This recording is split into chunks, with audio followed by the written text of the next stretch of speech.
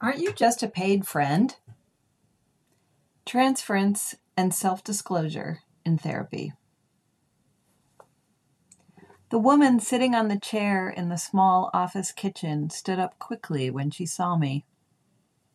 I'd been walking down the hall to meet her. She looked like she was trying to sort through a series of facial expressions, scanning my face for clues about which one she should select. I smiled and walked her back to my office. When I pointed at the couch settling into the large chair across from her, she perched just at its edges. She tilted her body away from me, looking out of the window as she answered my questions. Though she was hesitant at first, there was a moment when she fully turned to face me, blurting out the story of why she came, how she'd never been in therapy before, and how totally embarrassing it was to be here, talking to me, this stranger, about all this intense stuff. She wasn't even sure she needed therapy, or what it was for. I mean, aren't you just a paid friend? She caught herself as she spoke, afraid she might have offended me. In her next breath, she confessed she didn't have any friends anymore anyway. I think everyone is just sick of me talking about my problems all the time, she sighed, looking back at the pigeons on the telephone line outside. I have a pretty detailed answer to the question of what makes a therapist different from a good friend, and much of it hinges on my understanding of the concept of transference. I told this client that therapy works in part because it evokes a transference relationship between the therapist and the client. The client transfers onto the therapist a set of assumptions about how relationships work. These assumptions are often rooted in dynamics and experiences we've had with our primary caregivers, in our first families. The therapist watches for the transference, and over time, she can start to name it as it shows up. In the above vignette, in that split second when I'm walking down the hall and the new client tries to adjust her expression to generate a certain reaction from me, and I respond by smiling and leading her to my office, her transference and my countertransference have already started to appear. When we're sitting with a friend, we might talk about the fight we had with our partner last night. We might receive love, reassurance, advice, commiseration, or even a snack in return. In therapy, we can talk about the same content, but wrap that conversation in a second one, about how we fight, what we learned about the line between fighting and abuse, and whether we are even allowed to fight and at the same time feel love. The second conversation, the one about who we are in our relationships and why we might be reenacting dynamics we desperately want to change, as if we're sleepwalking or on autopilot. That one hinges on how we identify and talk about transference. When we start to identify our patterns in relationships, we'll see that we are treating our boss the way we treated our mother, because that's our deepest pattern of how to deal with authority. Or we'll notice that we're making assumptions about how we'll be perceived in groups that have little to do with the present moment. When we can name the transference, see the patterns, we can change our core assumptions about relationships, possibly changing our interpersonal dynamics. Transference is a concept that is born from psychoanalysis, created by Sigmund Freud. Freud noticed that if he said nothing and listened to the patient talk, the patient would reveal her ideas and assumptions about relationships. The less she knew about Freud, the more she could transfer her patterns onto him. Thus was born the idea that in therapy, The therapist should be a blank screen. She shouldn't reveal much about herself in order to facilitate the client's transference. If my therapist is a blank screen, I can treat her like a parent, a boss, a sports coach, a lawyer, a partner, a friend, an enemy. But if she's a particular person in my head, with her own history, opinions, desires, and beliefs, I'll be less able to respond to her with all my relational patterns. She will be Louise, my therapist, and not anyone else. I will still have transference, but it will be limited to my assumptions about her. The question becomes, what happens to transference if the therapist is known? What happens if the therapist discloses something in a session that makes her less of a blank screen? What does it mean to do therapy in the age of social media? What has happened to transference, given the fact that clients often find a therapist by looking at her webpage, reading her tweets, listening to the music she posted on YouTube when her band performed last week? What happens when a client searches for a therapist who shares her political views, or her sexuality, or her racial identity?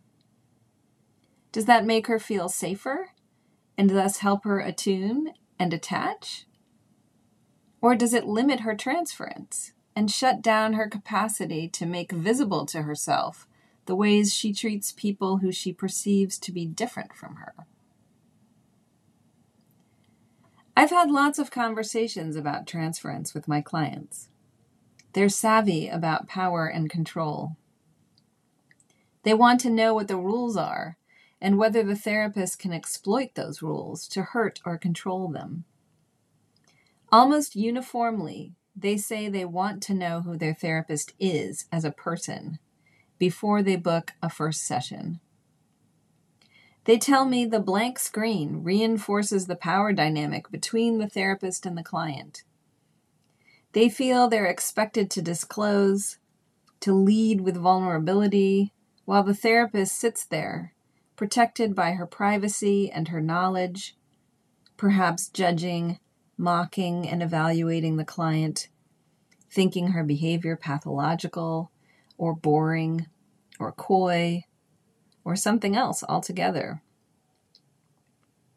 I hear Freud in my head as I write this. He's chuckling. "So much the better," he says to me. "You have appeared as the judge, and now the client can explore her loathing and suspicion of authority. Perhaps next week she will imagine you find her fascinating, and you can look at that." Freud came up with the theory of transference, and then he tested it in his sessions. He would ask questions and then proffer his interpretations. If the client rejected his interpretation, Freud got excited. He'd see the rejection as evidence that he was actually on the right track. The rejection, he believed, was the client's resistance to the truth of his interpretation.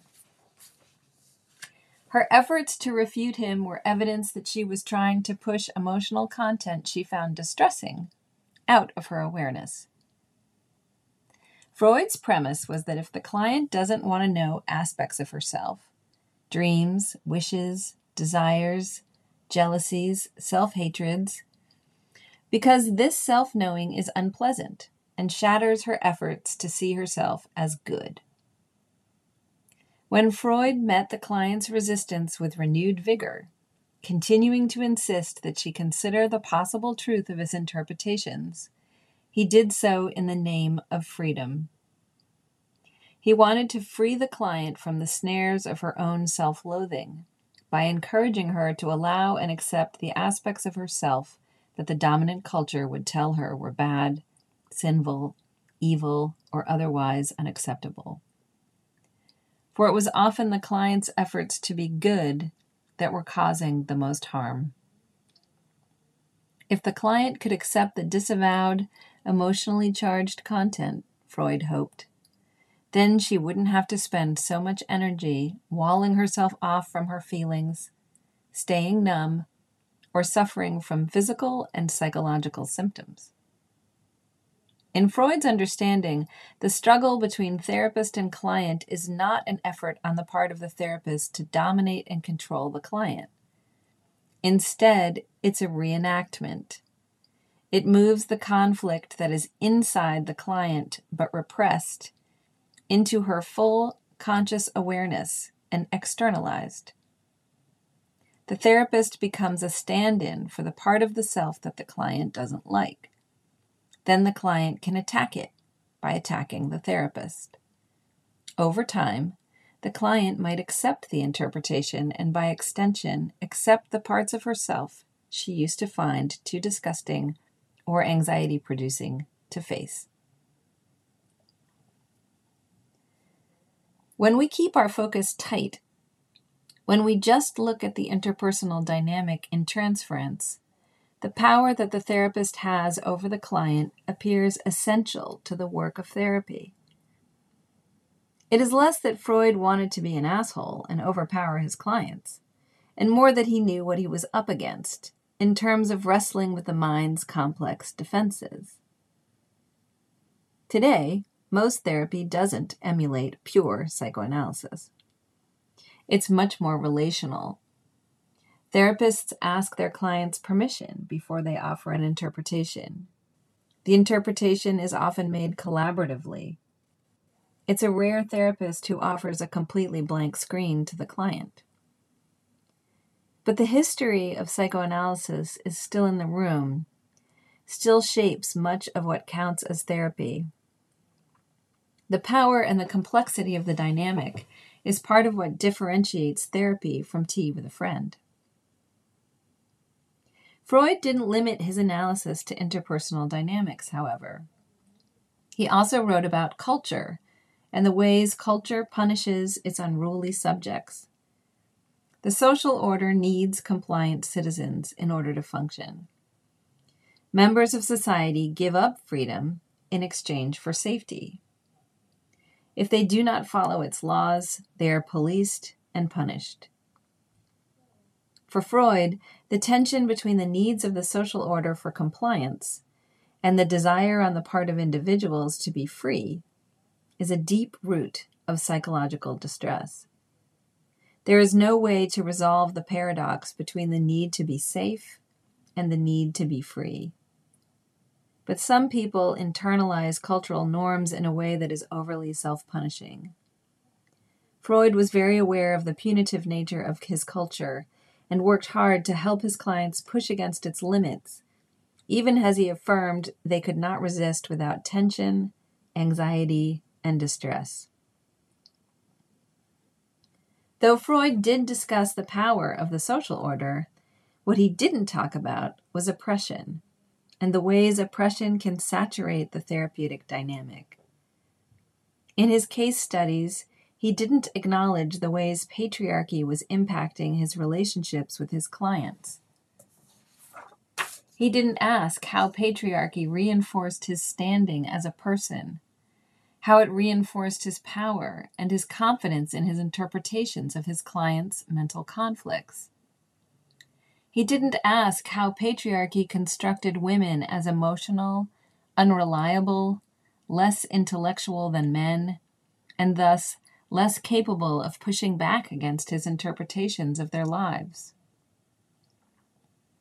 He took their disagreement as resistance, as a natural response on the part of the psyche to having its secrets revealed.